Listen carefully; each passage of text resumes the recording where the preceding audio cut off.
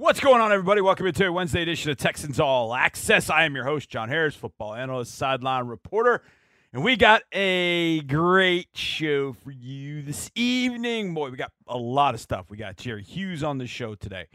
Mark's going to join me in just a little bit for a number of things today. We've got Bob Papa, play-by-play voice of the New York Giants, on the show today, and we got a little funky on In the Lab today.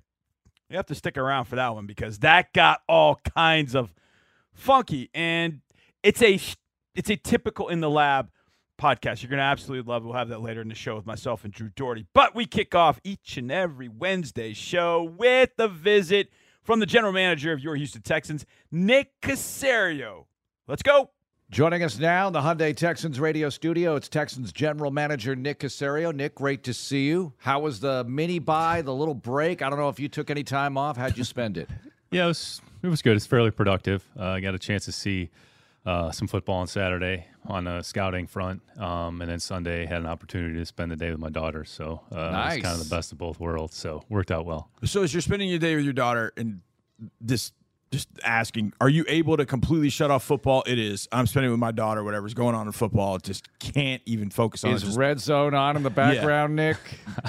No, it's not. I actually was able to kind of finish up some things on the Giants on Sunday. So take some time in the morning, get some time with the family, and then the afternoon while they're doing some things, try to work on the Giants and just try to stay on on par with on track with the preparation. So that's what I tried to do. But this is a good question. How do you keep up with the league now? How do you digest information that transpired over the course of a Sunday afternoon? Yeah, you try not to worry necessarily about what happened one particular weekend or one particular game. Coincidentally, the Giants are on their bye, so it wasn't as if we had the opportunity to watch them. So there were other teams that were playing. We're kind of working our way here through kind of the NFC East a little bit. You know, Philly last Thursday, Giants this weekend, Washington next weekend. So I'd say the biggest thing is just familiarizing yourself with opponents that you don't see other than maybe once every 4 years. So from that standpoint, you try to work on the Giants, finish up the Giants, and then start to turn the page a little bit and start to prepare a little bit for Washington this week so we can kind of stay on track. Nick, let's take one final look back at the game against the Eagles because there were some bright moments in that particular game. You had 10 rookies that ended up playing in a game, and a lot of them did some really good things. What are your overall thoughts looking back to Thursday against the Eagles? Yeah, I'd say that game's kind of emblematic of kind of some of the things that have happened this season. Did some good things, kind of put ourselves into position in the end, just, wasn't enough. I'd say in the end, situationally, they had the advantage, third down, red area, and the turnovers. So those are the areas and the plays that whoever has the advantage, there's a good chance at the end of the game they're probably going to be on top of the scoreboard. So they're a good team. We did some decent things offensively, ran the ball fairly well. I mean, DP had a good night. Defensively did a good job. Actually made the quarterback a little bit uncomfortable at times. So, run game kind of gave up, a little bit, some yards there. So, but in the end, the situational things, the turnovers, the third down to the red, they had the advantage, and as a result, they had the advantage on the scoreboard.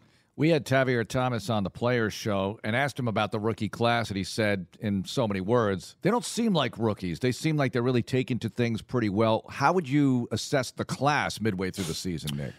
Yeah, you try not to take a snapshot, but I'd say overall making progress, a little bit up and down at points. There's certain things that each player can do individually to improve, whether it's their technique, whether it's a skill, whether it's their preparation, whatever that is. So from that perspective, I'd say the overall approach and attitude has been good. It's really more about just trying to improve some things and clean up some things so you don't have sort of, I'd say, repeat errors or repeat mistakes. So a lot of that is growing pains, and you're going to have, the only way you learn is by doing it and then doing it on film and then seeing it and correcting it and trying to make sure that it doesn't happen again moving forward. So it's all part of the process. So I'd say overall the attitude and the effort has been pretty consistent from the beginning. I can't believe you stole my rookie question. Sorry. That's my question. Okay. Rookie questions I'm and sure you draft have more. questions. I'm sure you have more rookie questions. No, not that you taking that question. I'm not going to ask. I'm going to ask you about the Giants, Nick. Two-parter. A, let's dive into the Giants to see what we have to say about them. And B, did you do squats this morning so you can match Saquon Barkley's legs when you see him on Sunday? My squat day is Friday, and I'd probably do a little bit less than Saquon. But I'd say overall, Joe and Brian have done a great job of sort of implementing their program from the beginning. I think their familiarity with each other and their time in Buffalo certainly has sort of eased that transition. I'd say start at the top. Brian's I would say, one of the better coaches in the league. Very smart, has a background on the defensive defensive side of the ball. That's kind of how he was trained, and then kind of transitioned to offense. Has a lot of experience, has been in a number of different systems. I'd say some of the things that he believes in, they're representative of kind of how they play. You see that in their team. And he and Joe have a really good working relationship. They've done a good job. So, Brian is the head coach, and then, hired Mike Kafka, who Mike played in the league. Mike's very smart, has a lot of experience, very good coach, been in a good system in Kansas City. And then Wink has been as good a defensive coordinator as has been here for a number of years. Had an opportunity, face their teams in Baltimore, and say they play with a very aggressive mindset, a very aggressive mentality, probably more than any other in the league. And what they've done, they've actually combined. They've gotten good production from their rookies in addition to some of the veteran players. I'd say starting defensively, they're really good in the running game. They're really good in the red area. And kind of seems like each week we talk about the interior of the defensive line. And Dexter Lawrence has played as good as any defensive lineman in the league. Put him up there with Simmons, Hargrave, some of the players that we've seen here. I mean, he's big, he's strong, he's long, he's very disruptive. He's really had his best year this season. So they've done a good job of kind of maximizing him. I'd say Leonard's a good player. He's kind of been bothered a little bit by the knee injury, but he's still a disruptive player. KT's done a good job for them since he's kind of been inserted to the line. Missed a little bit in the preseason, missed the first couple games, but he's done a good job on the edge of the defense. And they've gotten some play out of some veterans who maybe weren't with the team, but they've brought in. Jalen Smith has done a nice job for them on the inside part. And then McFadden has kind of started to rotate in an inside linebacker. In the secondary, Fabian Moreau's done a really good job for him. So they brought him in kind of at the end of training camp, put him on a practice squad, and he's kind of emerged as their best corner. Jackson's having a good year. They've kind of rotated some players inside the formation there a little bit. McKinney's going to be out, obviously, with the situation that took place here yesterday. He'll be out for 4 games, but he's done a good job. And then Julian Love, his role is kind of increased relative to last season. Very versatile, smart, instinctive player. So defensively, they've done a good job. I would say situationally, they're at the top. I want to say actually we're tied for 9th in the league in turnover margin. So they've forced, I want to say, 9 fumbles, which puts them at the top of the league. They don't have as many interceptions. Then offensively, they kind of play to their strengths. So they've taken some of the things that Daniel does really well, which is run. And he's made good decisions. He's mitigated sort of some of the bad plays. He doesn't have a lot of interceptions. Saquon's a very skilled, versatile player, does a lot of things well. I think he has combined over 1,000 yards between rushing and receiving. So everything kind of starts with those 2 players. And then Andrew Thomas has played really, really well for them at left tackle. Their offensive line as a whole, I would say, has played pretty good for them. Evan is, he's been hurt here, Neal, past, 3 to 4 games, but Feliciano is a player that, has experience with Daboll and Buffalo, with Joe, and he's done a really good job solidifying the interior of the offensive line. They've gotten really good play out of Bellinger as well at tight end. I know he got hurt against Jacksonville, kind of poked his eye or did whatever he did. And then they've kind of incorporated Wan'Dale Robinson a little bit. So it's a combination of young, old, kind of veteran, new, and then they've really, in the end, been able to execute in the fourth quarter. They're 6-1 in one-score games, and in a number of those games they trailed in the fourth quarter. So I'd say they've handled a lot of the situational elements as a team. It's a very tough-minded team. They have a certain play style, certain way they want to play. So we have to be able to match how they're going to play. Is Daniel Jones the latest good example of, hey, you never know how it's going to work out for a player over the course of a few years? It might take a few seasons for the light to really go on in a situation, too, with new staff and new elements. Yeah, what's happened in the past really doesn't have as much relevance. I think what they've done is kind of looked at Daniel and said, what are the things that he does well? Try to accentuate his strengths, which he's very deceptively athletic. He's faster than you think he is. He's stronger than you think he is. There's a lot of quarterback design runs, the zone reads, and then you combine that with Barkley.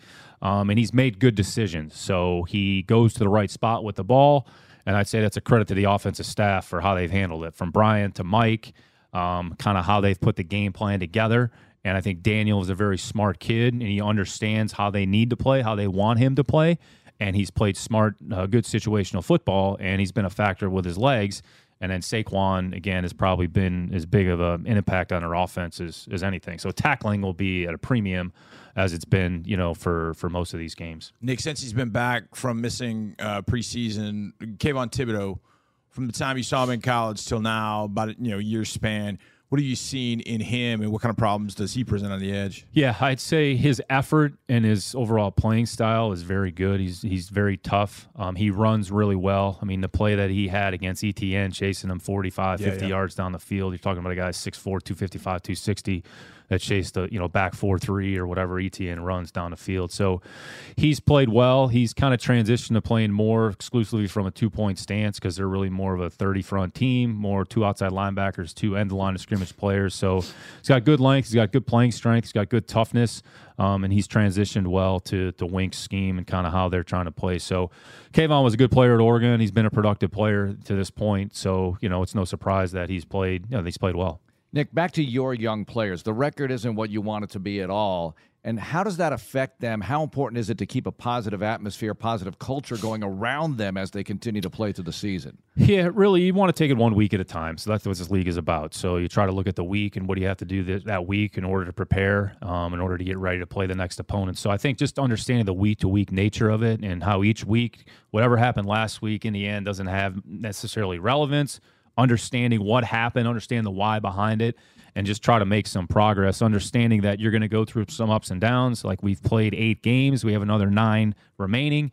Then you tack on the 3 preseason games. So these players have played 11 games, so they already played a full college season, and we have half the season remaining. So I would say a certain level of stick-to-itiveness, certain level of discipline to stay on your routine and just stay committed to what you need to do on a week-to-week basis and really just understand the opponent, who you're playing. And it's a very personnel-driven league, so understanding Wan'Dale Robinson versus Chris Slayton versus, whoever the different receivers are, the different offensive linemen that you're going to face. What are their strengths? What are their weaknesses? How do you exploit those? Because in the end, that's what it's going to come down to. And the better you understand that, and that's what you have to focus on and not necessarily get caught up in what's the record, what are the standings. Like, we can't control that. We can control what we can control, which is our performance, is how we prepare. And the record is what the record is, but ultimately you have to focus on that week and just kind of going through your process and get ready to play on Sunday against a good Giants team. Nick, I happened to see this article, and I didn't read it. I just saw the headline, and I thought it would be a good question to ask you, just your opinion on. Somebody had written about the trade deadline being later in the year, like week 11, week 12. Like you just said, we've played 8 games, and the trade deadline was last week, and we still have 9 games left to go, and most teams have 9 games left to go. Would it behoove the NFL to move the trade deadline a little bit later? Would you like to see it a little bit later, or is that just like a case-by-case basis, like year to year? Like, some years I'd want it earlier, some years I'd want it later. Yeah, I think the NFL has done a good job of looking at some different policies or different things that we can do maybe a little bit differently, or the timing element involved. So if there's any merit to doing that. So I think whatever it is, you're prepared for. If it's a week later, then you're prepared for a week later. It doesn't necessarily change anything materially. Each team has to look at their team, look at their composition. Like the thing that was unique this year, there was more activity this year than there was at any other point. So I'd say that doesn't necessarily mean anything, or is that going to be a trend moving forward? A lot of trades, even going to the draft and even during the offseason, they're all player driven. So you don't necessarily know how it's going to go. You could think you're going to trade or want to trade or do something, but in the end, if it doesn't materialize, then okay, there's no trade, and then you move on. So I think the league will look at it. If it makes sense, moving it, then they'll do it. If it doesn't, then we'll kind of keep it where it is. But, in the end, you just have to be prepared. Just try to make good decisions for your team with your roster, whatever it is. Couple of other notes from the Philadelphia game. You're coming off the loss to Tennessee, tough loss, and it seemed like the guys really rallied together, particularly early, trying to find a way to move the football. They did, tied at the half, 14-14. You hit Couturiano his first catch, and Chris Moore's another touchdown pass. What about the way they came together in the first half overall, Nick? Yeah, the players and the staff did a really good job of getting ready to play. So anytime you have that short turnaround, a quick turnaround, it's taxing. It's mentally and physically taxing. But players had a good attitude. The coaches made sure the players that were prepared were able to get off to a good start. There was a certain energy that was involved. Playing Thursday night, you're playing, the best team in the league on prime time, so everybody knows that you're playing. You're the only game in town, so to speak, other than the Astros. But so they came out with good energy, or as a team, we came out with good energy. We just weren't able to sustain it completely until the end. But overall, the players and the coaches did a really good job of getting ready to play, and we're able to see some things early in the game. Nick, as we get closer to the end of the college football season, how does it kind of change for your college scouts, and what's kind of the program from here until we get to the Senior Bowl and those All-Star games at the end? Yeah, no, it's a really good question. We're kind of winding down here. You really have a handful of weeks left in college football. I mean, realistically, kind of Thanksgiving weekend is sort of the end. You'll have another game the following week, and then you have the conference championships, and then you're really into bowl season. So our staff's done a really good job. A lot of scouts. Matter of fact, I was kind of going through my notes from yesterday, some of the reports that have come in. It's kind of second time through, third time through. You're kind of seeing players, seeing anything that's changed, any upgrades, any downgrades. So I'd say we've seen a lot of players. We have a lot of information on those players now. It's starting to fine-tune that. And in December, we'll kind of have the first initial run-through, maybe identify some needs, not necessarily grades, but some needs, or here are some of the things that, we're going to have to see if we can find more information out about over the next however many months and weeks. And then once the season is over, then you'll have an idea of who's going to attend East-West, who's going to attend the Senior Bowl, and kind of start to prepare for that. And then you have the underclassmen, which they'll make a declaration by the middle of January relative to their eligibility. So we're winding down. There's still a lot of information that's available. You maybe have a player didn't play earlier in the year that's back on the field. So you can kind of see how he's played. Vice versa, you've had some guys who have kind of been hurt all year, and it might be done for the rest of the year. So, all right, that's all the information that we have. All right, kind of transition to the next evaluation stage. Does it translate, and I want to ask this in a variety of ways, guys who come up big in big games on the college level, does that translate sometimes? And how do you rate that? They get a check mark because they're big-time players in big-time situations. No, it's a good question, Mark. I'd say you're looking at, and in college, at times there isn't a lot of a situational football, I'd say, just because of the way that it's played. But, okay, their production relative to the opponent. So when you see them against, I know we kind of joke about the SEC, but each week you're seeing them play against the best players. And when you look at, even back to Tennessee's defense, they have, 5 or 6 guys that played in the SEC. We have a number of guys that played in the SEC. That's the best competition. Doesn't mean that there's not a lot of other great programs out there, which there is. But how the player performs maybe against the best competition, a critical situation, doesn't necessarily mean that's going to translate over. Not necessarily, but it's just kind of, to your point, we can grade it accordingly. Okay, how they played against this team, the game grade against this team in this game was this. Mm-hmm. All right, how they played against maybe a player on the other side of the ball, how they fared against them, because ultimately that's representative of what they're going to see on a week-to-week basis. So it's all part of the evaluation. You don't, I'd say, minimize or put more importance on it. It's certainly a part of the equation. And then if you have a question, you're ultimately going to go back and say, all right, let's see how they played against the best people and the best players and how do they perform. And then if you see that over a course of time, they have a track record of performance, okay, that's a good telltale sign of, all right, the expectation is that guy's going to be able to come in and perform at a certain level if he's given the opportunities. Nick, as it pertains to underclassmen, you said something to me that's always been interesting. They have until middle of January to make a decision. Is it important to have sort of an idea of what that player is considering so that you can see him on campus, maybe ask questions and do some of those things? You can always do it after the fact, but is it important to track that beforehand, or do you just say, hey, look, underclassmen, we kind of got our eye on, but really we just January 15th or whatever the day is, we'll just find out then and we'll go from there? No, it's a good point. I mean, you do your legwork ahead of time, and I'd say what you find is you step on campus.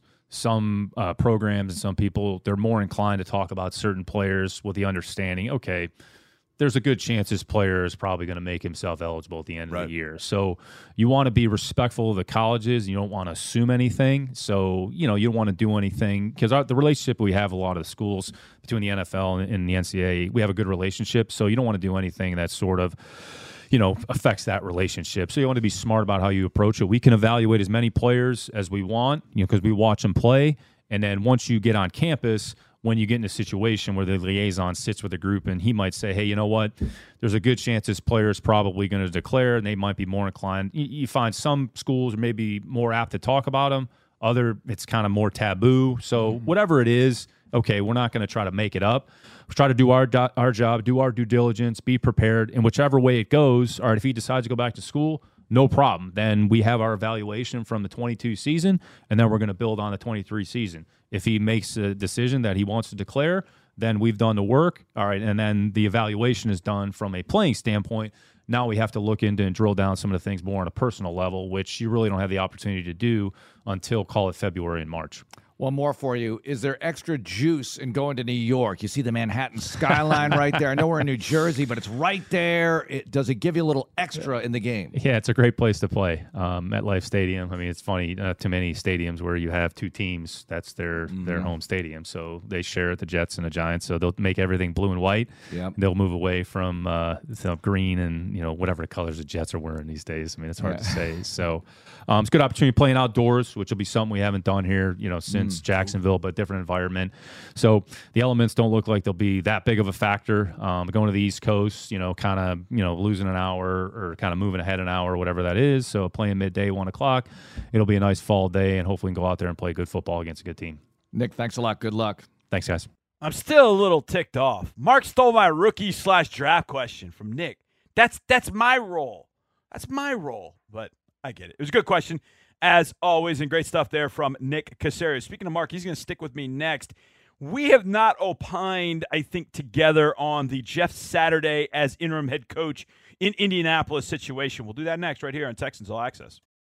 Welcome back to this Wednesday edition of Texans All Access, as we're getting ready to take on the G-Men, the New York Giants in New Jersey, which, of course, is the fallacy. You play New York, but you play in New Jersey. So there you go. I'm John Harris alongside Mark Vandermeer. Mark, I don't think, have had a ton of opportunity to discuss this whole thing that's going on with Indianapolis a few days after the fact. Indianapolis Colts fire Frank Reich. I think we talked about the Frank Reich side of things.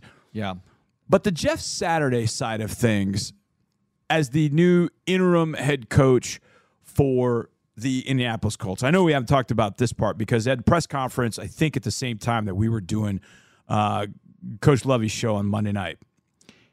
Your gut reaction to Saturday becoming the interim head coach in Indianapolis? Well, my gut, and I think we did discuss some of this. My gut reaction is, what? Yeah. That's my gut reaction because he's in broadcasting. I'm sure when he got the phone call, he admitted he was totally shocked, surprised, whatever. And maybe he wants to get into NFL coaching. But, Johnny, I have this thought about people who want to get into coaching that maybe they should, I don't know, coach.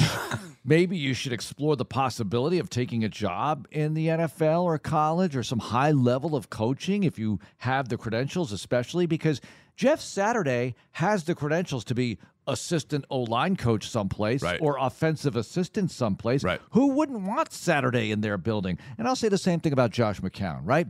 Josh McCown certainly has the credentials to be assistant quarterbacks coach somewhere or quarterbacks coach or offensive assistant or something like that where he could get experience, both guys get experience, and then when there is an opportunity for advancement, I don't know about head coach advancement, but advancement nonetheless, you can jump up. Now, it is a slap in the face to everybody who spends time in coaching, especially in that building, because there are numerous people on that staff who could have taken over. And we mentioned one of them, Reggie Wayne, right there. Right there. Reggie Wayne is right in front of you, Bubba Ventrone. Look, Gus Bradley has done it.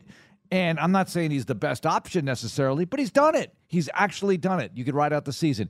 Now, I salute Irsay at the same time also for thinking out of the box, but this is the kind of out of the box that has, look, how much more of a disaster could it be? I was going to say it has disaster written all over it. It's the out of the box that might not be the good kind of out of the box, right? Maybe try it in the offseason or something really wild and different in the offseason as opposed to now. I think one of the things, and it's interesting because this happens with a lot of players. Oh, I think that guy would be really great in the media. Oh, I think that guy would be a really great coach. Oh, yeah. Oh, I think that guy could rise up the ranks and be a great scout and maybe a GM down the road. We say that about players a lot of times because they exhibit those qualities. Like, there's a guy that, in the locker room that is loquacious and very outgoing and really answers questions thoughtfully and honestly. Boy, he could be really good in the media. And we have seen a lot of athletes get into the media. We've seen a lot of them get into coaching, a lot of them get into scouting, etc. But there are also a large number of them that get in it and go, whoa, I thought all I had to do was just talk. Or I thought coaching's easy. I just drop the X's and O's and give them the plays and away you go. And, scouting, I just pick a player here and player there. And they don't realize, man, there is some laborious work that goes into this. It is laborious. And I remember when I first got into radio, you think about doing radio, I've thought about doing it for a long time. I'd seen my friends do it, saw you do it. I heard a lot of people do it. Then you do your first 4-hour show, and you're like, "Oh man, that was great!" And I was exhausted. Yeah. And guess what? That's a Monday. Yep. Get ready because you got 4 more the rest of the week. Oh, yeah. And you're like, "Wow, man, there's a lot of work that goes into this." And the same for coaching. Everybody that walks into this stadium on Thursday night, just take Thursday night for instance. Every single one of them, I could call that play or I could call this play, and you have no idea what goes into it. Sure. None. And even former players don't really, truly know until they get into it. And so Jeff Saturday is going to find out, holy smokes, there is a lot that goes into it. And you find out, do I want this? Do I not? Do I want to pursue this? Is Indianapolis going to give him the opportunity to be the permanent head coach going forward, depending on what happens? I don't see it happening, but I don't know. But that's the one thing that strikes me about this. What's coaching? And I'm sure that, as Jim Irsay said, he's seen a lot of great head coaches. He's never hired a bad or losing head coach. But there are always some coaches that you're like, that guy doesn't quite have it. He was good with players, but there's so many other aspects that go into it. And how Jeff Saturday is going to be really interesting. Look, he might be great, but he needs work, right? Yes. This is hard to do on the fly, on the job training. And they fired the coordinator the week before. So now you don't have anybody to call plays except Parks Frazier. Right. And Johnny, I'm going to say this. The Saturday cam is going to be must-see TV for people, right? No doubt. But the Parks Frazier cam might even be better because if you focus it on Parks Frazier, who has never called plays, and he's got Sam Ehlinger to call plays for, this is going to be interesting. If I were him, I would take that Denny's menu and shrink it down to an index card and go Coach Boone from Remember the Titans. We're going to run 5 plays, and we're going to master them, and we're going to spend the rest of the week in practice mastering 5 plays. It is not important for Parks to show how much he knows. Yeah. It is important that the offense moves the football. Yeah. That's what's most important for him. And that's what gets lost on everybody, actually, until you do it. You want to have the best ball play. You want to call the coolest ball plays. And then you realize, I don't really care about that. Are we moving the football? And that's really when I got to a point where I was calling plays and really was getting in a groove, that was what was happening. It was like, I did the same thing you just talked about. I had a manila folder filled both front and back with all these great plays that I had seen other people run. And we couldn't run 80% of them. So I'm like, well, let's take the 80% off and see what we got. Yeah. And then once we get those down, let's have a few wrinkles. Now, that's high school versus NFL. I get that. But it's the same philosophy of you got to call what works. Nobody's going to care about, man, that was a really cool scheme. That was awesome. It's not going to matter. Because if that play results in a yard, who cares? Nobody's going to care. As you were talking about jobs that everyone thinks they can do until they do them, talk radio is a great example. Perfect. And I always tell people this, and people can try this themselves, by the way, listening right now. You're thinking, I want to do that. Look, that's how I got into the business. Yeah. I listened to sports talk radio and said, I want to get on the air and do that. And I found a way to do it. That's another story for another day. But try this in your cars, folks. You think you have hot takes? Okay. Look at your clock, set it for 3 to 5 minutes. Give yourself a time limit. Let's say it's 3 minutes. You're going to talk for 3 minutes straight by yourself about a topic, and you're live. No starting over, no stopping and restarting. Just go. You are live. Hit it 3 minutes consecutively. See what you can do. And you'll learn very quickly how difficult it is just doing it in your car by yourself. Because at about 1:30, you'll be like, I think I'm out of material now. And you probably do have a lot of takes. Maybe they're really good takes. Maybe they're excellent takes. But you could be out of juice within 5 minutes. That's why some callers are excellent for 2-3 minutes, but you put them on for 4 hours, and it's like, when's dinner? So it's very difficult. It's much more difficult than people realize to do that. How much you want to bet? First drive of the game, and they play the Raiders. They're out in Las Vegas. How much you want to bet first drive of the game that they face a 4th and 1? Ooh, and what do? Exactly. Saturday said that he's going to Saturday take said, points. nah, I'm not so much in the analytics. I've faced fourth down. I'm going to kick a field goal and take the points and all Well, that. if you're at the 37-yard line of the opponent, okay, you're in no man's land. Right. Too long for a field. Even let's make it a little bit more interesting. Exactly. You're at the 35. Right. Okay. It's going to be a 53-yarder. I promise you Or this it's going to happens be in the first. or you go for it 4th and 1. You're not Right. going to punt from the 35, 36-yard line. What are you going to do, Jeff? Right. And so I guarantee it's happening within the first 2 drives of the game. Mm-hmm. He's going to have one of those situations, and he's going to have to make that particular decisions. And even as a non-play caller on either side of the ball, as a head coach, there's so many different things that are going on. How much do you chime in on the offensive channel when they're talking about plays? How much do you listen in on the defensive channel and chime in there? What do you do on 4th down? All these things that he's going to have to work out for himself. And how he viewed it as a center, as a player, is going to be different than how he's looking at it now. He doesn't have Peyton Manning back there to go, hey, Peyton, let's just run this, or let's throw this, or hey, let's throw out the Marvin. Hey, Marvin's out there. Let's give it to Edge. It doesn't quite work that way. Throw to Marvin. Let's throw to Marvin. So I'm curious, but I guarantee you within the first 2 drives of the game, he'll be forced with a 4th and 1. I'll give you another one. Guaranteed. Give me the over-under on how many delay of games and/or got to call a timeout with the play clock running down situations they have. So both count as the same. Yep. How many of those do they have throughout the course of a game? They'll have a couple, but I would imagine that if there is one thing that Saturday is telling his young offensive coordinator doing it for the first time, get the play called no matter what. Get him to play. In fact, No matter that what would be it is. something that I would suggest to every offensive play call. I don't know how long you've been in it. Get the play call to your guy with 20 seconds. I'm sorry. Get them out of the huddle with 20 seconds at a minimum left on the clock. Yep. We started playing with fire a little bit with the Eagles. We were getting out of the huddle at 12, 11 seconds. That's got to get to your quarterback and out there so you can see what you're looking at. If you got motions or shifts or whatever you got going, you've got to get them out of the huddle. Get them out of the huddle and go. And I would imagine that number is going to be relatively low. That's going to be one of the things. If I'm Saturday, it's one of the first things. Look, here's your time frame. Get the play called immediately. Get them to the line of scrimmage. Even if at the line of scrimmage, you got until 15 seconds on the coach comm, right? If you get them to the line of scrimmage with 28 seconds left, you still have 13 seconds for you to look at it and then tell Sam, hey, change this play to this. Then the coach comm goes off. You still have time to get everybody adjusted and shifted as they would. What if they win? Look, they're playing the Raiders. The Raiders are a damaged team. The way the Colts win, and I don't know if Jonathan Taylor will play. That'll be the way they win, is if they're able to ride Jonathan Taylor. Because without Taylor, I don't know what they're going to do. They're going to have to rely on Sam Ehlinger. So if I'm the Raiders, I'm playing 9 guys in the box, and I'm daring him to throw. I am daring him to throw. But if they have Taylor, they got a shot.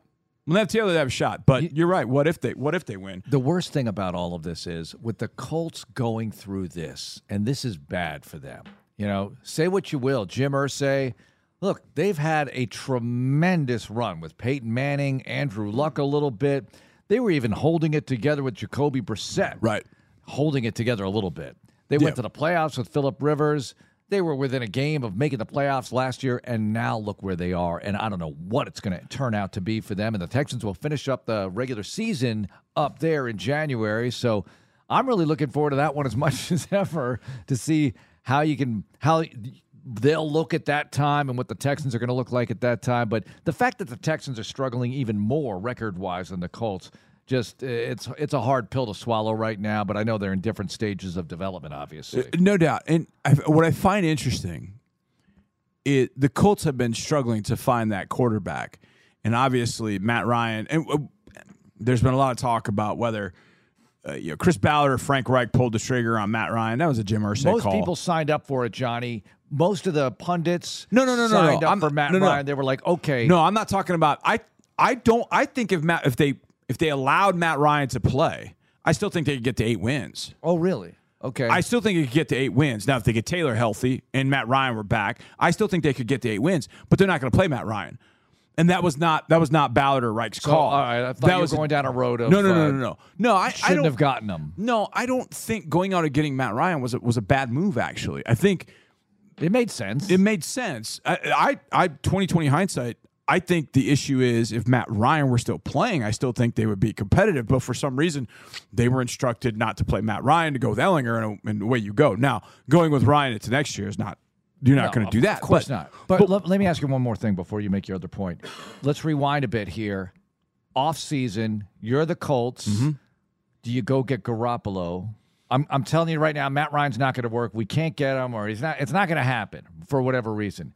Would Garoppolo be an option for the Colts? Yes. Remember when Baker Mayfield was on at least the national media's radar for the Colts? But I don't know what it costs you to get Garoppolo. What are they going to give him up for? Yeah, I think you probably could have got him for a little less than Matt Ryan, actually. But I don't know. But you didn't know at that time, and this is where the Colts were. You didn't know whether Jimmy was going to come back fully and completely healthy. Right. You thought he might, but I think Garoppolo would to back him up. Garoppolo would have given you a better chance. You know why? Because Jimmy could move. And that offensive line is not playing extremely well. Yeah. Even Quentin Nelson and Ryan Kelly are not playing extremely well. And we saw it in week 1. We're like, wait a second. This offensive line is playing a lot better than they're playing right now. And they've never had the left tackle answered after Costanzo left.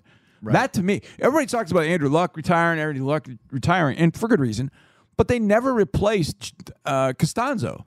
Now, they drafted Bernard Ryman out of in Central Michigan. He's not ready. He's not ready. He needed to sit for at least a year and get to a point where he could be ready. He wasn't ready. So the offensive line has not played extremely well. So Jimmy gives him a chance because Jimmy can at least get out of dodge. He could scramble and make some things happen, whereas Matt is not. That's not his bailiwick. So would I have done it if I knew or felt good about Jimmy's rehab? Like, okay, I think he can make it back by week 1. I would have done that. If you're telling me Matt Ryan would, I still think Matt Ryan for them has not played extremely well. But if you'd have let Matt Ryan just keep going, get Jonathan Taylor back, I think they still would have gotten to 7-8 wins. And maybe that's where they don't want to be. Maybe they either want to be in the playoff hunt or they want to suck. Either way, one or the other. Okay, maybe they're in 7-8 win land, which is not where they want to be because now they're just back in mediocre land. I don't know. But for some reason, they were instructed Matt Ryan's not going to be the quarterback. So here's the thing about them, though. They've been to mediocre land before, and they've come out of it with a really good team, at least on paper, or a playoff team. And it was a team that a lot of people projected should do great things as long as they get that quarterback position solidified. Because they went through Chuck Pagano 8-8 a couple of years in a row and had to fight to get there. And look, I thought those were pretty decent coaching jobs by Chuck, considering what they did or did not have at those quarterback. Colts teams did not have talent like these Colts. This Colts team.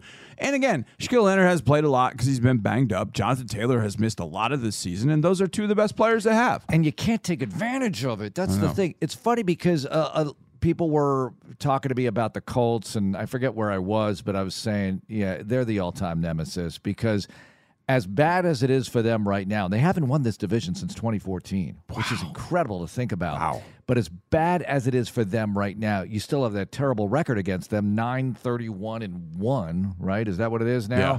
And 32 if you count the playoff loss, but whatever the case is. And Tennessee right now, they're sort of the class of the AFC South. You beat them last year when you were almost the worst version of yourselves. You came away with a victory in Nashville. You can beat those guys. Yeah. But for some reason, the Colts have that hex on the Texans, and you got to find a way to reverse the curse. Yeah, we'll see obviously what happens with the Colts, and if they continue to bottom out, top 5 pick, they get a quarterback. We'll see where they pick the right quarterback. I know when Ballard went to the Colts, he was looking for a place that had a quarterback. And with Andrew Luck there, it was set up. It was set up to really, I mean, after the 2018 season, I thought these guys are going to be really, really difficult to beat. For Ballard, at the time when McDaniels bowed out, he thought, okay, Frank Reich comes in. They go to the playoffs. Everything's looking good. They beat the Texans here. And everyone says, you dodged that Josh McDaniels bullet. Here they are today, a few years later. It's amazing. And look, it could have happened to the Titans too. Derrick Henry could have gotten hurt. Right. Oh my gosh, the quarterback situation's iffy at best. Man, I think if they had healthy Tannehill right now, they're winning at Kansas City on Sunday night. And yet Henry got hurt last year, and they still won without him. And they were the number 1 overall AFC team. Because they are handling things well as an organization, and that's where you want to be right now, Good handling point. things well. And I think the Texans are set up well, but they're behind them in development. Mark, thank you very much. Thanks, Johnny. All right, coming up, let's go around the league and talk about things happening with all 32 teams next right here on Texans All Access. What's up, everybody? Welcome back to a Wednesday edition of Texans All Access. I'm your host, John Harris, football analyst, sideline reporter. Let's go around the NFL and start in Buffalo, where, oh boy, if you have Josh Allen on your fantasy team, this is a wait-and-see situation with Josh and his elbow. If you missed it against the Jets, he made a throw, and after the throw, he reached immediately for his elbow. Now, he ended up making a throw way down the field, I think, after that. Well, apparently it's an elbow sprain of the UCL. Now, you hear a lot of that, I guess, in baseball. But Sean McDermott, Buffalo coach, said he's day-to-day. Will he play this weekend against the Vikings? How about that? That's a heck of a matchup. Sean McDermott said, we'll see whether he is there. So, if you have Josh Allen on your fantasy team, Josh Allen, Buffalo Bills quarterback, not Jacksonville Jaguars edge rusher Josh Allen. But if you got Josh Allen, keep an eye on him. Case Keenum took snaps today in practice, throwing to Stephon Diggs, both members of the Vikings for the Minneapolis Miracle back in 2017. So, Josh Allen, keep an eye on that one.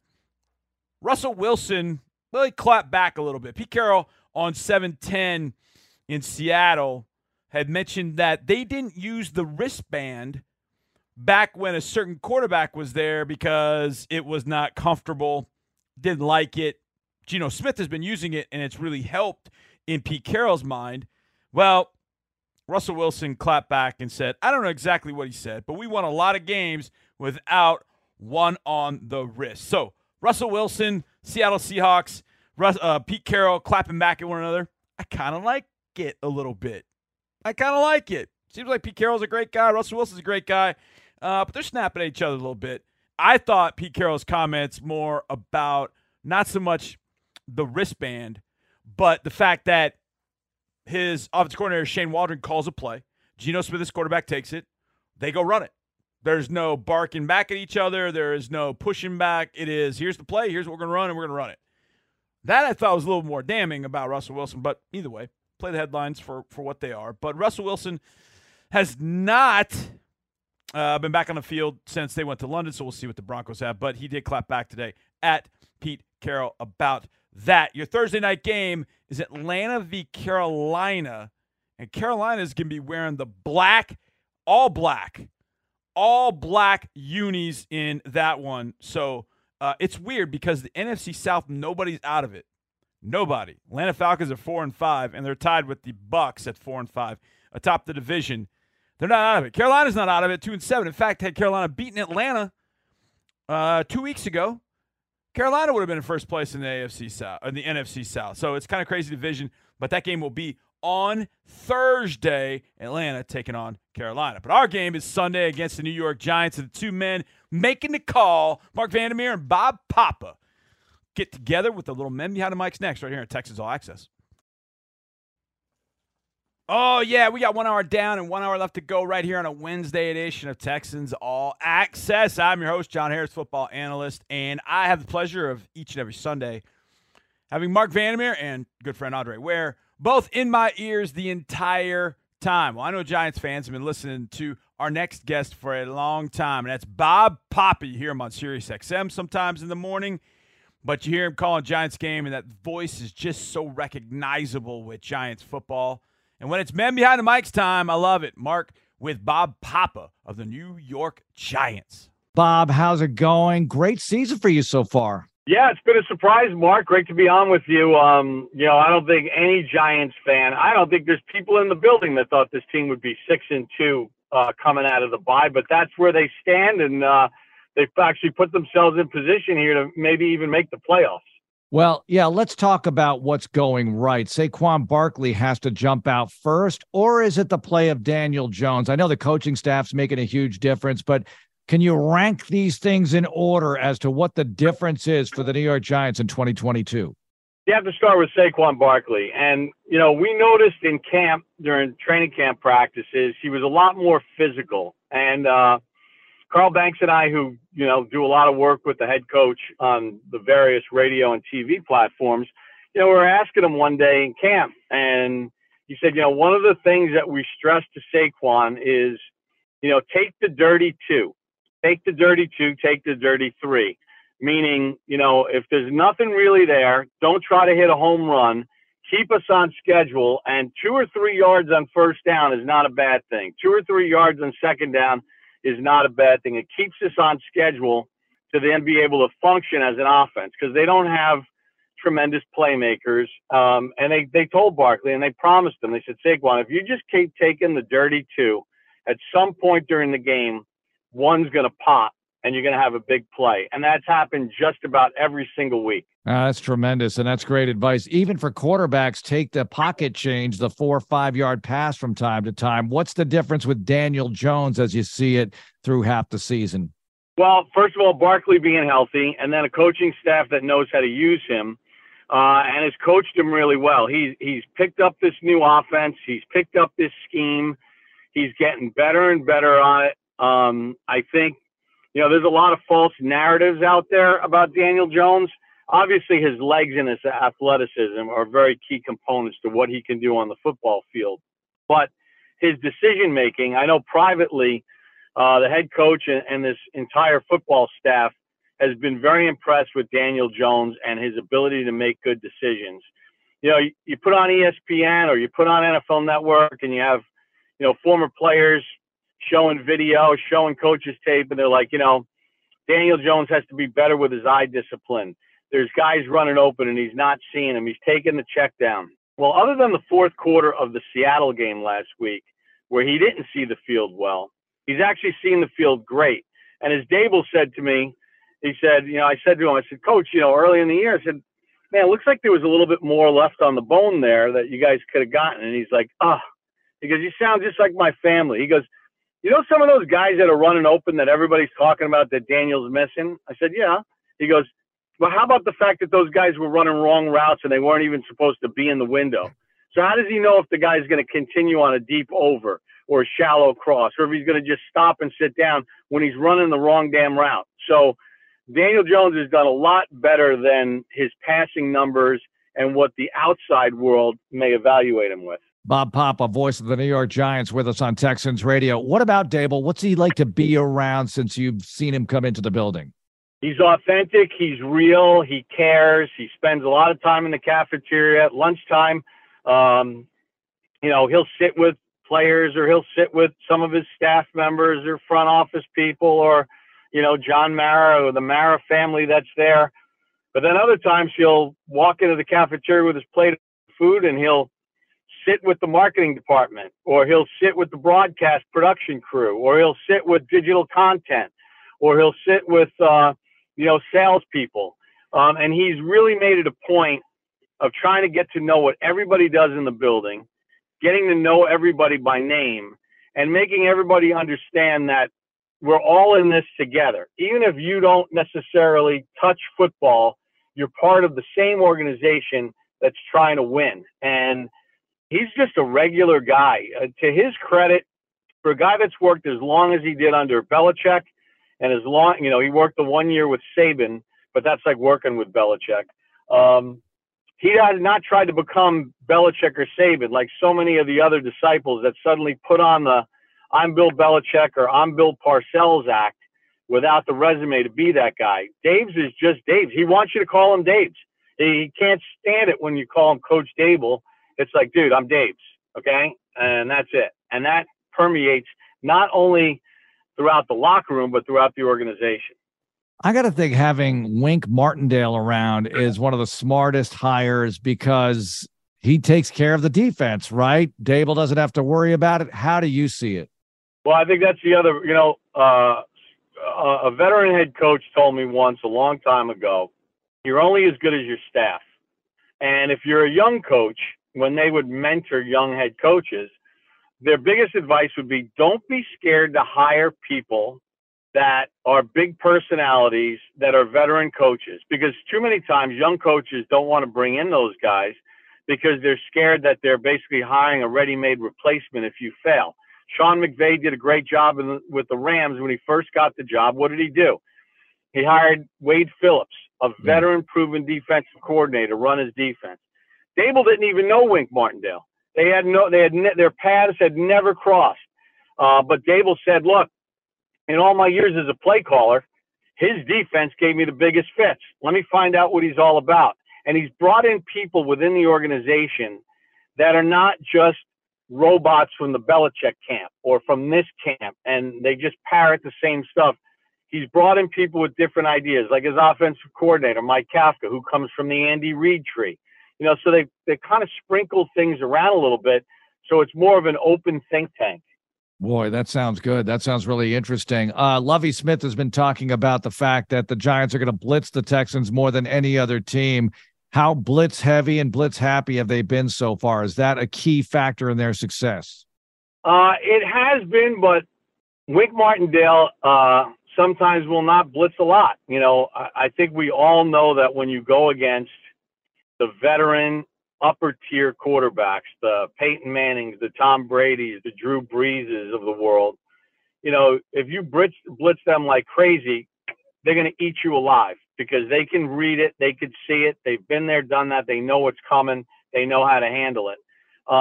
Now, Wink will dial up a blitz at the right time like he did against Aaron Rodgers and the Packers in London, and he'll pick his spots. But there's a lot of other times where they're going to just play coverage and they're going to try to create ways with just 5 to get to the quarterback. But I think in this case, like with a young quarterback like Davis Mills, I think he's going to throw a lot of exotic looks at him and try to confuse him. All right, let me go a little history with you here, Bob. Bob Papa, voice of the Giants, with us on Texans Radio. More beloved former Giants quarterback, Eli Manning or Phil Simms? What do you got? That's an age thing, man. That is clearly an age thing. I think if you're of a certain age, there are some that will never move off Phil Simms. I mean, look, if you ask my dad, he's going to tell you Y.A. Tittle. So, I mean, it kind of goes by generation. They were both great in their own right. They were both phenomenal players. Eli's going to get in the Hall of Fame someday, although I doubt he'll be a first ballot. And Phil Simms should probably be in the Hall of Fame, but he won't. But I think, no matter how you slice it, you can't go wrong having those two quarterbacks as part of your franchise history. All right, let me stir up a rivalry here. You went to Fordham. So Fordham sports announcers versus Syracuse sports announcers. You tell me who's better. Go ahead. Start it off, Bob. Oh, come on. It's Fordham. I mean, listen, Syracuse has a great history with my mentor, Marty Glickman, and Marv Albert, and all the guys that are doing tremendous work now, Tirico, Iron Eagle, and so on and so forth. But, Fordham, we got Vince Scully, we got Charles Osgood when you go to the news side of things, and then you got Mike Breen and Michael Kay and Chris Carino with the Nets and Spiro Ditas and Tony Reale of, ESPN with, the game show. And there's a lot of us out there. So I'm gonna be partial and go with Fordham. All right. Very nice. Bob Papa joining us. Now you've called boxing, golf. You've done it all, Bob. Tell me what's difficult about calling boxing. You got to remember you're doing TV, right? And then you pick your spot when you get into the heavy play-by-play. But, you don't have to call every jab. You don't have to call every right hand that gets missed or blocked or whatever, because guess what? Two people in the ring. The ring is a square. It's not like there's stuff going on away from the ball. Everybody could see what's going on. And you try to pick your analyst's brain and lead them into what they see and how it may manifest itself later in the fight. And then when you get to those aha moments, that's when you go in and you do your call. Now, with golf, is that utter mayhem going on that people don't see behind the scenes in the truck? Because I always think with golf, every other sport virtually, you're calling a game with one ball or one puck or whatever. Boxing, it's two guys. With golf, it's a lot of different balls and players in different places and things like that. What's that like for you? That's basically 18 football fields happening at once. For us as announcers, doing it on television, it's, you're just taking your cues from your producer and your director's getting you the shots. Now, it's all hell in the truck because you got a spotter for the producer, especially when we do college golf at Golf Channel, which we've become, that's become a big franchise for us, the men's and women's NCAAs and all these tournaments that we're doing during the course of the year. Because it's one thing to do a golf tournament and for the producer to look up and say, all right, Tiger Woods second at 3, and then we're going to go to Rory's, fourth at the par 5 eighth, whereas opposed to a college golf event where you're looking up and you're like, all right, is that Pearson Cootie or is that Parker Cootie? Ooh. Is this the freshman that transferred in the portal for Texas, or who's this guy? And which guy is that on A&M? And which guy is this on Oklahoma State? And who's this kid from Oregon? That's being in the truck for that is a scene. Interesting. Bob Papa, voice of the New York Giants, with us on Texans Radio. A couple more for you. All right, so in New York, the football teams are doing well now. Giants, Jets, having good seasons so far. Are the football teams king of New York, or do the Yankees still have that title? How have things evolved over the last 10, 20 years, Bob? Baseball will always be king in New York. Wow. When you get to the dead of winter or in the spring, on the all talk stations, baseball is always the hottest topic. It is. It is. It's, I would say the Yankees are definitely number one in town. I would say the Mets are second, with the Giants probably a 2A. And then you get the Jets, and then it becomes the Knicks and the Rangers, and everything else kind of falls in the line. And college basketball is huge in New York. College football, I was telling some friends I was watching the Georgia-Tennessee game in Florida this weekend, and one of my buddies is a Georgia grad. And then they were all fired up for Florida State, Miami, LSU, Alabama that night. And I'm like, you guys realize in New York, this might get a 2 rating. Maybe we'll get a 2, probably a 1.5. Nobody cares. And they're like, really? I'm like, it's all about the pros where we are. So, I would think the Giants are like a 2A right behind the Mets in the pantheon, because, the Giants and Jets are lucky. When they've had these bad seasons the last 5 years and things are awful and they're both like almost eliminated by Halloween. Well, as long as the Yankees are making a run and they're in the postseason, the Giants and Jets could lose 35-3 each weekend, but it all depends on what the Yankees did that day. And once the Yankees are eliminated, then the football teams lose their cover. Cover. I like that word. Tell me, NFC East, the rest of the way. We just saw the Eagles here last Thursday night. They're the only unbeaten team in the league. We know what the Cowboys are doing. Give me your thoughts on the division moving forward down the stretch here.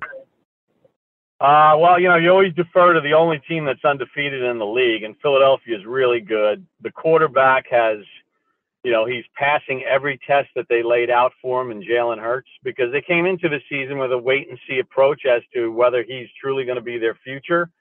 They've added a lot of pieces in free agency and via the trade. But I still think the Cowboys are still going to have to be reckoned with, especially if they wind up adding Odell Beckham Jr. to their team. Their defense is outstanding. Dak was hurt. Cooper Rush held the fort. And then Dak basically had, 2 extra preseason games playing the Bears and the Lions, coming off the thumb injury, and then the bye to kind of get up to speed.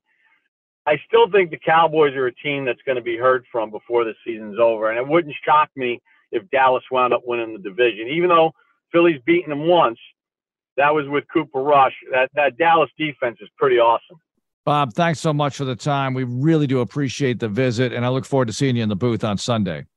Yeah, have a safe trip up, and hopefully this weather holds, because, man, it's been in the mid to low 70s all week, and it is as nice as it gets. Sounds good. Thanks a lot, Bob. You got it, Mark.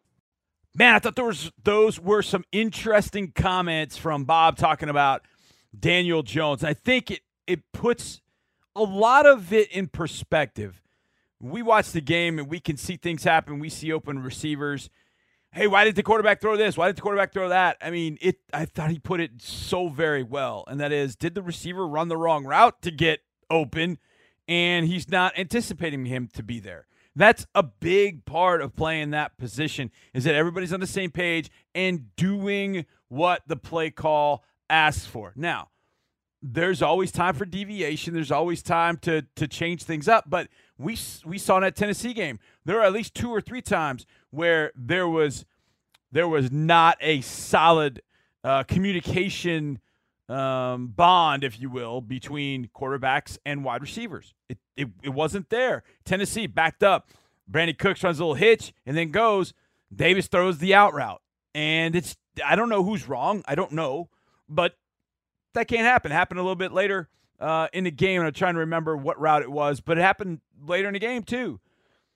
A couple times in that game. Happened potentially against the Eagles once I can think of. So you just never know, but you just got to work that much harder to get on the same page. But I thought those were great comments from Dable through Bob Papa about Daniel Jones and how well he is playing and doing things. Even though the numbers aren't gargantuan, he's playing very well for the Giants, and that's going to be a tough match because of his athleticism getting out of the pocket. And by the way, Daniel Jones has always been a mobile, out-of-the-pocket Marcus Mariota type. Always. Tougher than $2 steak. I never thought he threw it all that well. But you go back and read my draft report, and maybe I'll read it sometime this week. That's what I talked about, his toughness and his running. That's what really has made him what he is. And they're getting the most out of that.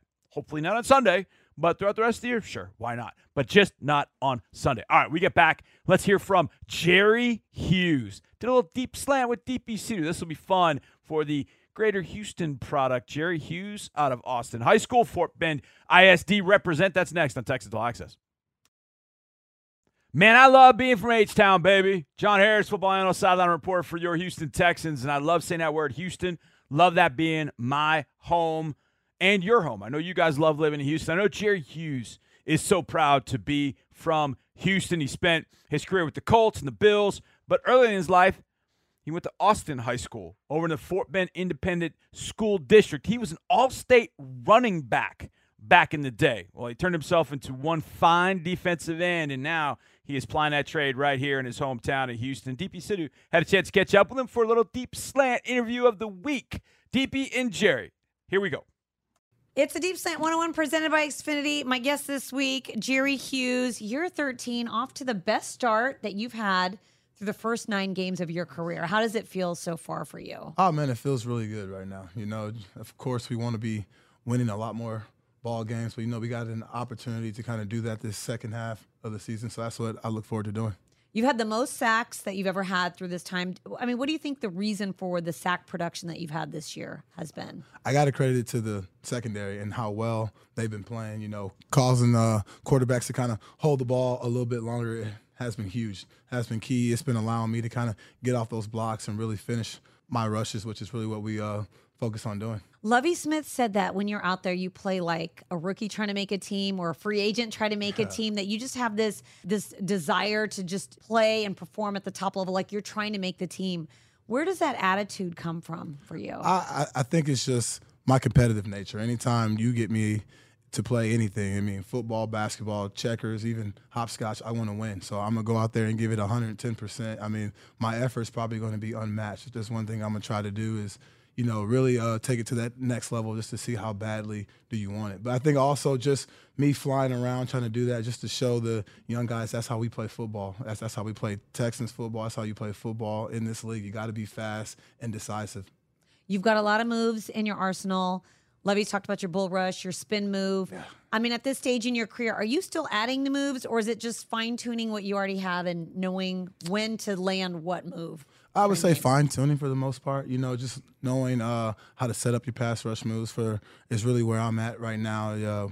Focusing mainly on hand placement and get off in the first half, and then second half really closing it in and really just making it all look as one fluid movement, so you can't really tell what I'm doing. I try not to give off too many tells as I'm pass rushing. I mean, it's an art. I like watching all the other guys in the league get after it, and even the guys on this team, they have moves that, you know, I haven't seen before. I've been playing on this stage for 13 years, so people are certainly finding new ways to get after the quarterback, and so I like adding new things. I mean, I'm constantly working on my game. Do you bring out those new moves in practice? Like you'll bring them out against the O-line and see what they think of it? Oh, yeah. I'm certainly trying them on LT and Big Titus. I mean, those two guys are probably, some phenomenal pass blockers. I mean, big guys who move like dancing bears, as we call them on our side. You know what I'm saying? For that size Yeah, of and course. to be so nimble, oh, man, it's incredible. So anytime I get a one-on-one opportunity with them, I'm trying, and then I'm in their ear asking what they saw, what tells did I give if the move wasn't successful. And they're so smart, they actually reciprocate that information, and they're feeding it back to me on how to beat an offensive lineman, which is cool to have, an offensive lineman working with the defensive lineman on how to get sacks. So I never thought about the idea of disguising a move. Like you hear about defenses disguising their coverages, but even as a pass rusher, you try to disguise your moves before you may present one thing and actually do another. Is that part of what you have to do at this stage? Absolutely. Like for me, I like to bull rush, and so I'll like to run at you, and you'll think I'm bull rushing. I'll set it up that way, and then I might spin on you. Or I might take an inside move quicker. It all depends on within those first two steps how I can make that move look exactly the same. I mean, that's hard to defend against too, when you have no idea what's coming, or you think one thing's coming, you've prepared for it, and then it's something else. How about you? You've moved back to Houston, and you're back in your hometown. You're back with the teams that you grew up watching, the food you grew up eating. How has that been for you so far? It's been amazing, honestly, just to kind of stay in my routine. And, I'm a big routine guy, creature of habit. And so to be able to where I can start something in the off season and continue it, working with my chef, working with the nutritionist team here, it's been phenomenal. I even got an acupuncturist that I'm able to see. So everyone that I kind of put in play to kind of get my body back going for Sunday, it's like nothing has changed. I haven't skipped a beat or anything. It's got to be hard, though, to stay healthy in Houston, I would think. I mean, especially since you know how much good food is out here. It is. What's your weakness? Tex-Mex, Mexican food. Of course. I mean, it's on every corner, and everyone has the best tacos, and I'm a sucker for street tacos. Yes. I mean, I just found out carne asada. I feel like I'm saying that right. Carne asada. I used to go just straight steak tacos. I didn't know. You branched out a little bit. Carne asada, that flavor, however they prepare that meat. That's your thing. That is my thing on the taco for right now. I'm freaking hooked right now. Do you have to be super healthy? Like you're 13 in the league. Yeah. Like, I mean, do you have to clean up your diet a lot, or do you have like a little wiggle room as a defensive lineman? I have a little wiggle room just because it's so humid here, so we're able to kind of sweat it off. Right. Yes, but I mean, coming off of Halloween where the kids went trick or treating, and then, as they like to say, they got to pay dad taxes. Of course. So I take a nice little percentage of that candy. What's candy? What's the candy you're taking? Oh, I'm taking the peanut M&Ms, the Reese's. For some reason, my kids don't like chocolate.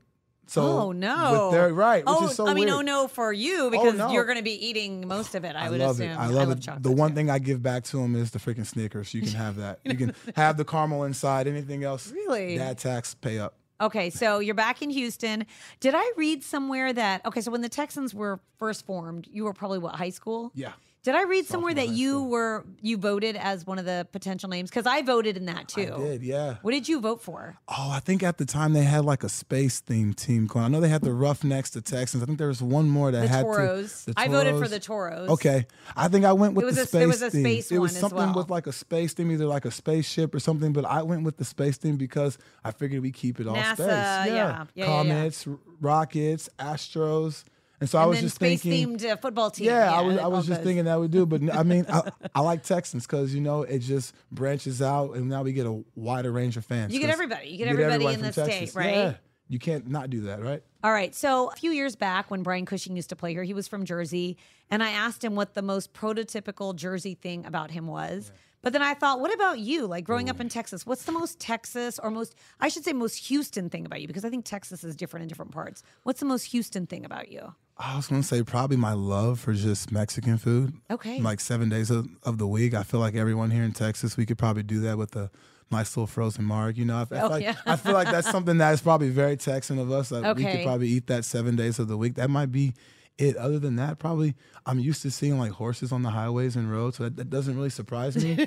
Versus especially during rodeo time, yeah, it's like no big deal. Right? No, if like someone's riding their horse down like a freaking highway, we're like, oh, well, that's a normal day in Texas, right? Anywhere else, you probably think there's like an Amish parade or something like that going on, but yeah, certainly. Yeah, I feel like Houston has its own culture between the music and the scene and everything like that. And so like now that you're back, how much has it changed since when you were here as a kid? Tremendously. Yeah. Tremendously. I love how the city is embracing the culture. I mean, we had Bun B performing at our halftime, and I know, it's my crazy. family was excited. They were going crazy up in the little suite having a good time. And Slim Thug, recording. a.k.a. Big Slim, My also. mom, Yeah. my mom's partying, rocking out, throwing up her Houston Texans sign. I'm just like, well, this is amazing, and it's great to see for the city. It's great that we have, those music moguls that are able to come back and perform and be a part of that because they are Houston and we love them. Yeah, absolutely. Yeah. Well, Jerry, it's been such a pleasure to get to know you. Best of luck for the rest of the season. Thanks for having me. Always glad to be here. He is absolutely tearing it up, rushing the passer this year. I think Jerry Hughes has been great for the Texans, and hopefully Jerry feels that same love going back the other way. He has been incredible for this team and provides pass rush, and he'll be facing a couple of good ones in Andrew Thomas, and don't know if it's going to be Tyree Phillips or Evan Neal, depending on Evan Neal's availability. So we'll keep an eye on that. But Jerry Hughes rushing the edge has been a problem for every offensive tackle he has faced this year, and looking for more of that on Sunday against Daniel Jones and the New York Giants. Speaking of the Giants, we do a little in the lab that is gigantic. Well, not in length and size and all that, but just I would say it's a typical in the lab, like a crazy, funky, typical in the lab. Yeah, that's next on Texans All Access.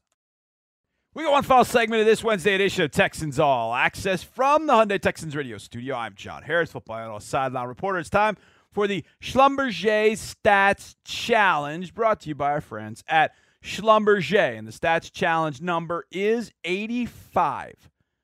Now, I'll tell you what that number relates to, because it relates to somebody that we are going to discuss in just about 15 seconds right here within the lab with my man, Drew Doherty.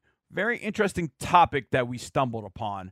And you'll see what 85 means in just a second. That's right. It's in the lab time. Drew Doherty, John Harris, and Mark Vandermeer is over there playing darts and screwing around. So, John, how you doing? I'm doing well. The other day, I can't remember if it was Monday or Tuesday, whenever our buddy Chris Moore came in here, I had an interview with Chris. Mark and I usually get a player on Tuesday while you guys do the player show. And Chris walked in and he saw the dartboard. He's, "Oh, you mind if I throw a dart?" I was like, "Yeah, go ahead." So we have about 5 darts. We used to have like 6 or 9. They've all gotten broken or thrown, whatever. He comes in and he throws 2 bullseyes of the 4, and then the other 2 are just around the bullseye. And I'm like, "You're no longer invited." you throw like that. Where do you play? Where do you get good at darts? I don't Did know. he say? Probably back in college, I would imagine. Yeah. He said he hadn't played in a while, but Mark and I, pretty solid team. We took on our video team, Jared Huff, RIP, and Tyler Suddarth. Mm-hmm. We would take those 2 on probably each day. It got to be a battle during Multiple the summer times for per day. sure before training camp. And so darts were a pretty big deal. And then he just came in here and Chris Moore just started throwing darts at daggum bullseye. We're like, no, man, you're out of here. You're a professional athlete. You're too good for us. Yeah. Believe it or not, I used to be good at darts about 20 years ago. Not anymore. Haven't played, but I was okay. I could handle my business. You just said RIP about Jared Huff, and Jared Huff did not die. Jared Huff edits a lot of the videos and puts together a lot of the videos that you see on HoustonTexans.com. He's spending his last week with us. He's got a new job, so congrats to that's Huffy. what I meant. We're going to miss Huffy. He's a good dude, good, strong Aggie, and Yes. he's moving on, leaving the Texans. Okay, you are expecting us to talk about A and then B, but we're doing Q today. Oh, because we're just going to go full on in the lab. okay. Going to be dorky. It's going to be like a March version or a June version of In the Lab. It's always cool. And it was spawned a week or so ago when I was doing Texans All Access with DP and Mark. And you know how they are. I brought up a great little tangent idea in the middle of a show, but it wasn't enough mainstream for them. Gotcha. However, we were talking about trading and trades. Mm-hmm. And I said, whoa. You can trade for any AFC South player that's not a quarterback that is retired all time, and you can add him to this roster at his peak, the Texans roster. Which guy are you trading for? So you can't get Peyton Manning Or Steve McNair. or Andrew Luck. But any other position, you can add him to this Texans roster. So it's 2002 through now, basically, but retired players. Who would you add, John Harris? And it's got to be a retired player. Has to be retired because I would add Dwight Freeney. I want a pass rush. I want more guys getting after the quarterback.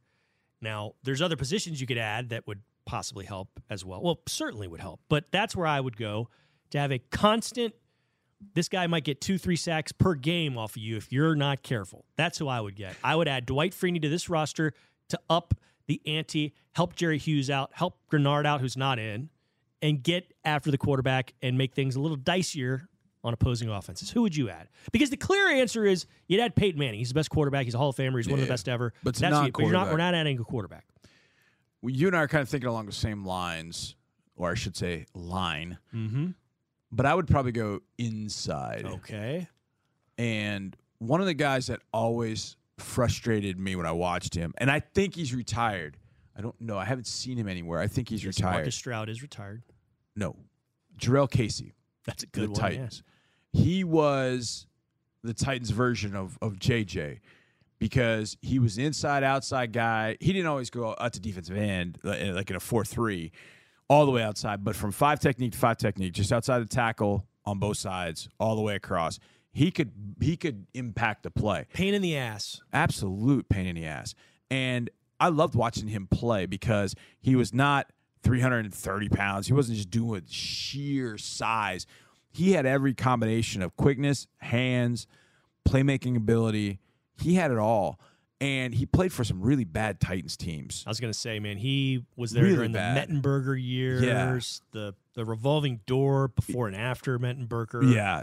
Those teams, really tough. But when I hated it at the end of for him because they finally had something by 16, 17, 18, and he was kind of at the back end of his career at that point. Mm-hmm. But I always felt like Jarrell Casey for the Titans was a guy that impacted everything. It was really hard to run against him, especially if you ran away from him, because he had an uncanny knack of twisting his body, contorting his body to get in between zone pulling linemen and then get down the line of scrimmage quickly and make a play on a running back. He was really tough.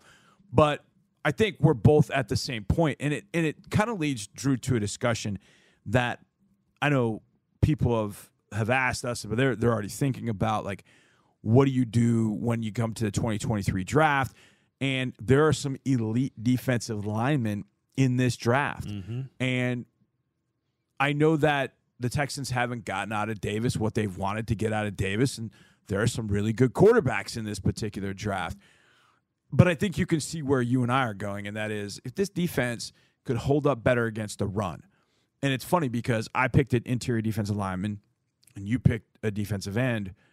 Who have we been missing? Jonathan Grenard and Malik Collins. Yep.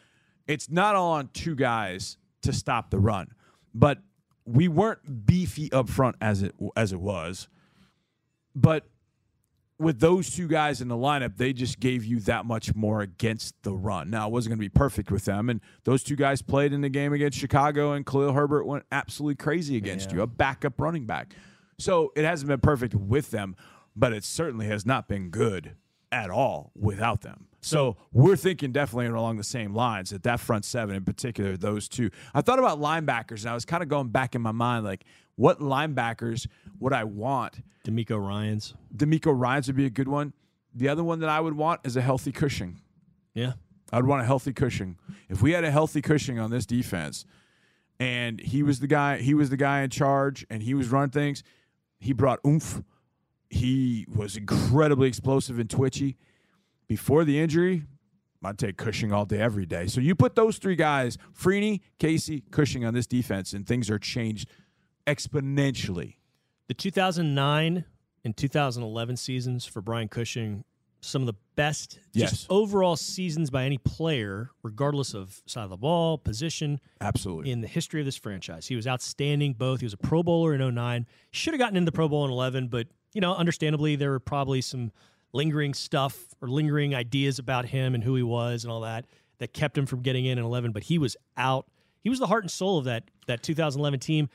He was the MVP. I mean, his teammates voted him the MVP of the 2011 team, which might, I would say, probably be the best team of all time, Texans-wise. When you emphasized the letter Q, and I was like, when you asked your question, I was like, oh, I think I know where Drew's going with this. But then you said retired players. Yeah. And because Q, I was thinking of Quentin Nelson for the Colts. Not that I would take him right now because I Just think our random. interior. I didn't want to go C because that's too. Yeah, I don't know. You just picked letter Q, and I thought that's where you were Should have kind probably done L or of. M or. But if you could pick a current AFC South player, not Texan, a current non-quarterback, current AFC Jeffrey South Simmons. player. Jeffrey Simmons. Oh yeah. That's who I'd Simmons go is a with. guy, slam dunk. Yeah. Absolutely. I mean, Simmons is slam dunk. He's pretty easy for me. That's who I'd go with. And here's the thing. And this is kind of why I've had this debate, because on my podcast, Locked On NFL Draft, I've been talking about this with the guys. And the two other guys I'm on, when I had presented kind of like a top 5 draft scenario. And in that scenario for the Texans, I just, I picked Will Anderson Jr. and Jalen Carter from out of Georgia. Boy, that'd And be something if you got Jalen those. Carter is Think Carter Jeffrey will last Simmons. that long? Well, 'Cause I think the when Browns- I think the Browns are when I gonna be did a this, mid- the Browns were at number 4. I So don't it was think they'll 1 be and there. it was 2 and 4. I that think was they'll get picking. out of the top 10 even. No, he won't get out of the top 4. And the thing I'm is, saying I think the Browns will. I think they're going to win. yeah, I enough. think the Browns will start to win a few games. I think the Browns are going to end up being right where they were last year, 13 through 15. I think that's where they're going to end up. Yeah. And so you're not going to get Carter at that point. But watching him this week against Tennessee, he had been banged up in the game against Oregon at the beginning of the year. And then he was kind of in and out. And then he finally missed a couple games. He came back for, I think it was, I'm trying to think who Georgia played before Tennessee, but he's back for that game. Just wrecking shop in the end zone. Against Florida in the cocktail party. But then against Tennessee, he showed it all. He stopped the game. It took like 45 minutes for them to correct that play to figure out was it a safety, was it he just lifted that dude up and then forklifted him at the end and then got rid of him and then tackled. It should have been a safety, but either way, Jalen Carter, you start thinking about on his defense, and it's like, I remember for so long watching the Colts in this division, you're like, man, we need Freeney and Mathis, man. We need a Freeney and Mathis. And then we go get Mario Williams, and Mario Williams was not either one of those guys, but you found somebody that could impact the game from the edge. And when you got J.J. Watt, who could impact the game from the edge and the inside, you start looking around the division. How do you win a division? Well, you want to go find one of those. You're not going to find Derrick Henry. Right. You're just not. You're not going to find Derrick Henry, but you've got Dameon Pierce, which is you didn't go out and get an F-350. You went out and found, a tank, which is a little different. But you can find a Jeffrey Simmons, and his name is Jalen Carter. Now, there aren't many of them, but you could go out and find a guy like Jeffrey Simmons. You think about every single game that Simmons has played for the Titans against the Texans. He's found a way to impact that game. He's an absolute monster. John, he's a monster inside. All week long leading up to that Titans game, I was looking at the injury report. No Ryan Tannehill. Yes. No same. Jeffrey Simmons Wednesday. Same. Sweet. Same thing on Thursday. And then both those guys are questionable. And I think they wound up ruling Tannehill out on Saturday. But yeah, Saturday. On Friday, questionable. And I was like, oh, there's a would be chance. nice. And I was Yeah. I didn't really care as much about Tannehill. I cared about Jeffrey Simmons. And he wound up playing, and he was basically a grenade. And When you throw that grenade in the middle of your offensive line, bad stuff happens. When on Friday I was scouring the Twitters, and as I scoured, I found a video. And I can't remember who posted. I think it may have been Paul Kaharski. He posted a video in the locker room of Simmons talking about whether he was going to play or not. And he said one thing, and my heart dropped. He was like, "Well, I feel better than I did last Sunday." And I went, "Oh no!" Man, yeah. And the previous Sunday, he played against the Colts, and he got banged up in that game. And I thought, "Oh, he's going to play." And then when he plays, he's outrageous. So when you get in a spot where you're trying to improve your team, you're like, okay, what do other teams have? It's like AFC South envy. What do they have that we'd like to get? Well, I'd like that guy. Yeah. And Jalen Carter is that guy from Georgia. Now, there might be some other things that happen in the draft, and we'll see where it all ends up. We're only halfway through the year. But at the mock that I was doing at that time, the Texans were 2 and the Browns were 4. And so you get to the top 4. And so I went Will Anderson and Jalen Carter with that, thinking, what's our biggest need? Well, it's to be better defensively. Sure. And those are the two I came up with. And the two guys kind of said, nah, man, I think you need to go quarterback, wide receiver. And I was like, I don't know if I can make a case for a wide receiver at 4. But I got their point. I mean, I understand. You've got to get better quarterback play. And Davis Mills has got 9 games to play better at quarterback, and hopefully he'll do that. He's shown some signs of playing better against Las Vegas early in the Philadelphia game. He's got to continue that and get consistent with it. Or they're going to be, some people that are going to be clamoring for that quarterback in the top wherever the Texans end up picking. But, that's a discussion down the road. But I find it interesting that Simmons was the guy that you and I bet if we brought Mark and he'd say the same thing. Yeah. I would think Simmons would be the one that everybody would want for this Texans team. Okay, a few little tangents that come up off of our conversation that you brought up. Brian Cushing, saw him on Saturday. He's doing well. Yeah, that's right. He's got shockingly, he's got athletic young children. Yeah, who are very good at flag football. And so I was chit and chat with him because one of my sons is playing flag football. The other one just finished up his 7-on-7 season. He made the All-Star team. Nice, congratulations, Congrats to Robert. Rapid Robert. Boy. Yes, proud of him. Proud of both. But Brian Cushing is doing well. Looks good. Looks like he goes suit up and wreak some havoc. Yep. Jadeveon Clowney was in town. The Browns had a bye last week, and his son's team was playing before ours. So Jadeveon's doing well. Got a chance to say hello to him. And then, hey, I was voting yesterday, and I saw Owen Daniels. He was voting ahead of me, so he did his civic duty, and we fist bumped on the way out. Don't do too much talking in the polling places because you know how people can be. So didn't say too much. Yes, we know how people can be at voting places. Yes. And then on top of that, you bring up Jarrell Casey. He was a 2011 draft pick. Yes, he was. On this show, I don't know if it was last year or 2 years ago, we did a redraft of 2011 for the Texans. And in that redraft, the Texans chose J.J. Watt, Justin Houston, Jarrell Casey, Richard Sherman, and Chris Harris, amongst others. Wow, what a group that was. And oh, by the way, 85. Jarrell Casey's TFL number in his career. We could use a few of those this week against the Giants, against Saquon Barkley for sure. Big thanks to everybody on the show, to all of you for listening. We'll see you next time. And as always, go Texans.